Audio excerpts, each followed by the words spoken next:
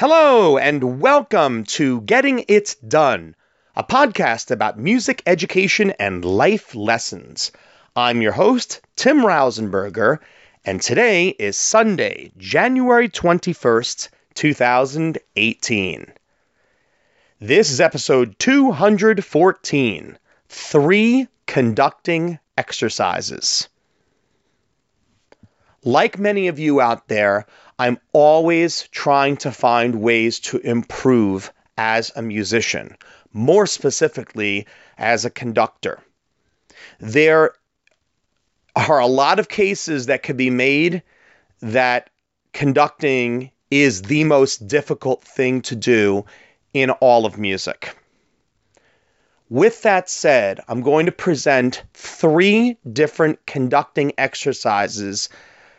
Hopefully, you're doing at least one of the 3, if not all 3 of them, and I hope they can be helpful to you in one way or another. And even if you're already doing any of the 3, I may hopefully give you one idea associated with them, which could even alter your thinking and help you to improve. The first one deals with your strong hand. The second one deals with your weak hand, and the third one deals with listening within the ensemble. These exercises could be applied to instrumental or choral ensembles. A lot of people, I think, especially in the choral conducting community, will feel slighted at times because a lot of the conducting exercises always seem to be about instrumental ensembles, which is very unfortunate.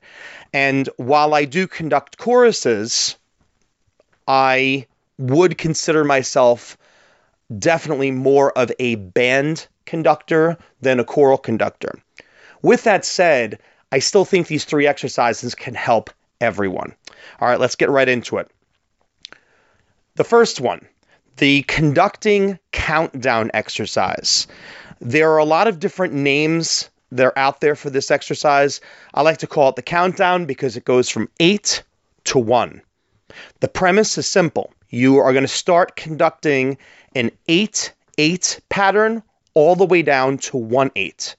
So you're conducting 8-8, 7-8, 6-8, 5-8, 4-8, 3-8, 2-8, and then finally 1-8. The goal is to go from 8 all the way down to 1 with no stopping, no hitches, no hesitation.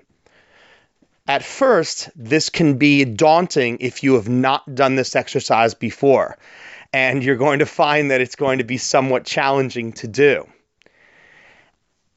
Once you get the patterns down, the next step is to really look at yourself, examine yourself, or have others look at you to see how consistent the patterns are.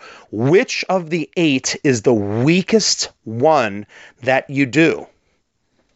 You know, we could say that something like a 4 pattern is our strongest pattern, but you may find out that coming out of a 5-8 meter and going into 4-8 or 4-4, you may find that your second beat or third beat within the pattern may lack the clarity to convey to the players exactly where you are within the beat.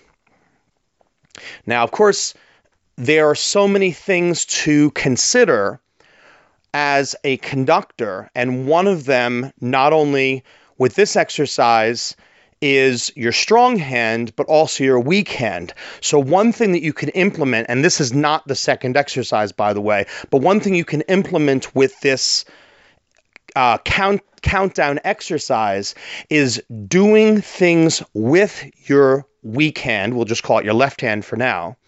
Doing things with your weak hand while you're doing this exercise. Okay, just flashing different types of cues.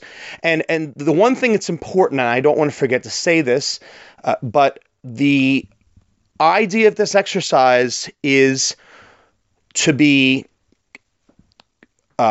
conducting everything in eighth notes. So you're not going to go from 5/8 into 4/4. I'd said that before. You can practice it that way. That would be certainly a very big challenge if we were to go from 8/8 to 7/4 to 6/8 to 5/4 to 4/8. There's another exercise you could do that really mixes things up. The whole reason I started doing this exercise back in college was because I was really challenged by a lot of 20th century music and particular composers like Igor Stravinsky, where his music changed meters so often, and I had such a difficult time trying to go from one into the next and keeping the tempo consistent, which was not easy. So this is a really powerful exercise. I think it's one that you should be doing all the time, no matter where you are in your development as a conductor. Now, number 2 is the opposite, where you're going to be working on your weak hand, which we'll call our left hand for right now, because most people conduct with their right hand, with or without a baton. And for a lot of people, that's their strong arm. So we're going to talk about the weak hand here, and specifically ways to develop independence. So many people struggle with conducting, and you are saying to yourself, what am I supposed to do with the other hand? Maybe you've been to that workshop before where somebody gets on your case and tells you to stop looking like a marching band drum major, where you're just simply mirroring your arms. And I have to be honest with you, I've seen a lot of great conductors who have actually used both arms at times. So it's not necessarily the worst thing in the world. I can't say that they do it the entire performance, but it's not necessarily the worst thing if both arms are mirroring each other. With that said, we're trying to find ways to develop independence. And the best way I've found to do this in terms of conducting or anything else in music, like if you're playing an instrument and perhaps your left hand is very weak on the piano, spend 24 hours, or it could just be an hour, or it could be a week or a month. Spend that time consecutively and do all the things you would normally do with your right hand or your strong hand, and make your weak hand do all of those things. It could come down to you're essentially going to be working on your daily routine. So eating, showering, sorry, but going to the bathroom, and just simply taking off clothes. All of these daily routines we're so used to doing that the only way that you've probably ever found yourself doing these things is if you have broken one of those parts of your strong arm, and you were probably rather miserable. Just simply something as basic as writing with your weak hand. The idea is to develop muscle memory. The idea is to make more of a connection between that weak appendage and your brain. By doing these exercises, you will be amazed at how much better your conducting is and how much more independent that weak hand can be. Exercise number 3 is one that I can't really think of any one person who's told me this before, but it has to do with ways of listening to your ensemble. Here's the challenge. Let's say you have a 45-minute rehearsal and you are conducting a chorus of 20 students. Your challenge is to try to key in on all 20 voices, but not at the same time. You want to listen to each person individually. And that's very difficult. If you are a wind conductor or an orchestra conductor, the idea is to do this with each of the instruments and try to key in. You may not be able to do it with each individual player. You may have to do it with small groups or sections, but the more that you can cue in and really focus on one particular part, you will be absolutely amazed at how much better your listening skills will become in an ensemble. One of the things that caused me to really think about this actually had nothing to do at all with conducting a live ensemble.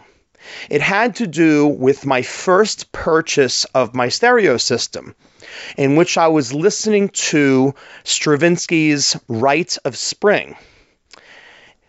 The recording I was listening to, and I don't remember which ensemble I had been listening to at the time, which conductor, because since that time I've listened to so many interpretations, and I have gone on to really greatly admire a lot of the recordings out there of that work. But whichever one I was playing at that particular time was one that I knew well. And I knew it well because it was the only CD I owned of the recording, and I listened to it frequently. When I was trying to buy my dream stereo system, I tried out about 10 different systems, different types of combinations of speakers and amplifiers, and I will never forget this one spot in Rite of Spring where there was a French horn passage it's clear as day, clear as a bell in the score, and I never heard it once until that moment when I found the stereo system I wound up purchasing. And I said to myself, wow, all those times I listened to it, I never heard that horn part. And it was the first time I said, holy moly, I just heard that. I heard that incredible French horn part that I've been missing all these years. And it's always been there, and I just needed the right equipment. And what I did was I translated it into all the things that we're probably missing when we're conducting our ensembles. I mean, let's tackle the elephant in the room here. Most of us as conductors miss a lot of things when we're listening live as it's happening. And things that you might be able to hear after the fact, well, that doesn't do you a bit of good if you're in the moment and you can't correct them right away. So while this is not the fourth exercise, one thing that you may want to also consider doing is recording yourself. Recording, not even necessarily recording yourself in terms of a video recording. You could just do an audio recording and be able to listen back and find out what type of intonation and balance and blending issues you're having within your ensemble, and find out what type of role you're playing in the grand scheme of everything. So I hope that these three basic exercises are helpful to you in any way. I'll have more down the road, but if you have some of your own that you'd like to share with me, I'd be happy to put them into a future podcast. Please subscribe to this podcast. I do this for the benefit of everyone out there. I want us all to learn and to get better, and I never ever try to act like I am a know-it-all. I would like to believe that I am just a lifelong learner who has a fair amount of experience that I like to share with others. Find me on iTunes, on SoundCloud. Subscribe, share with others. It's the greatest compliment we can receive as podcasters. And happy conducting.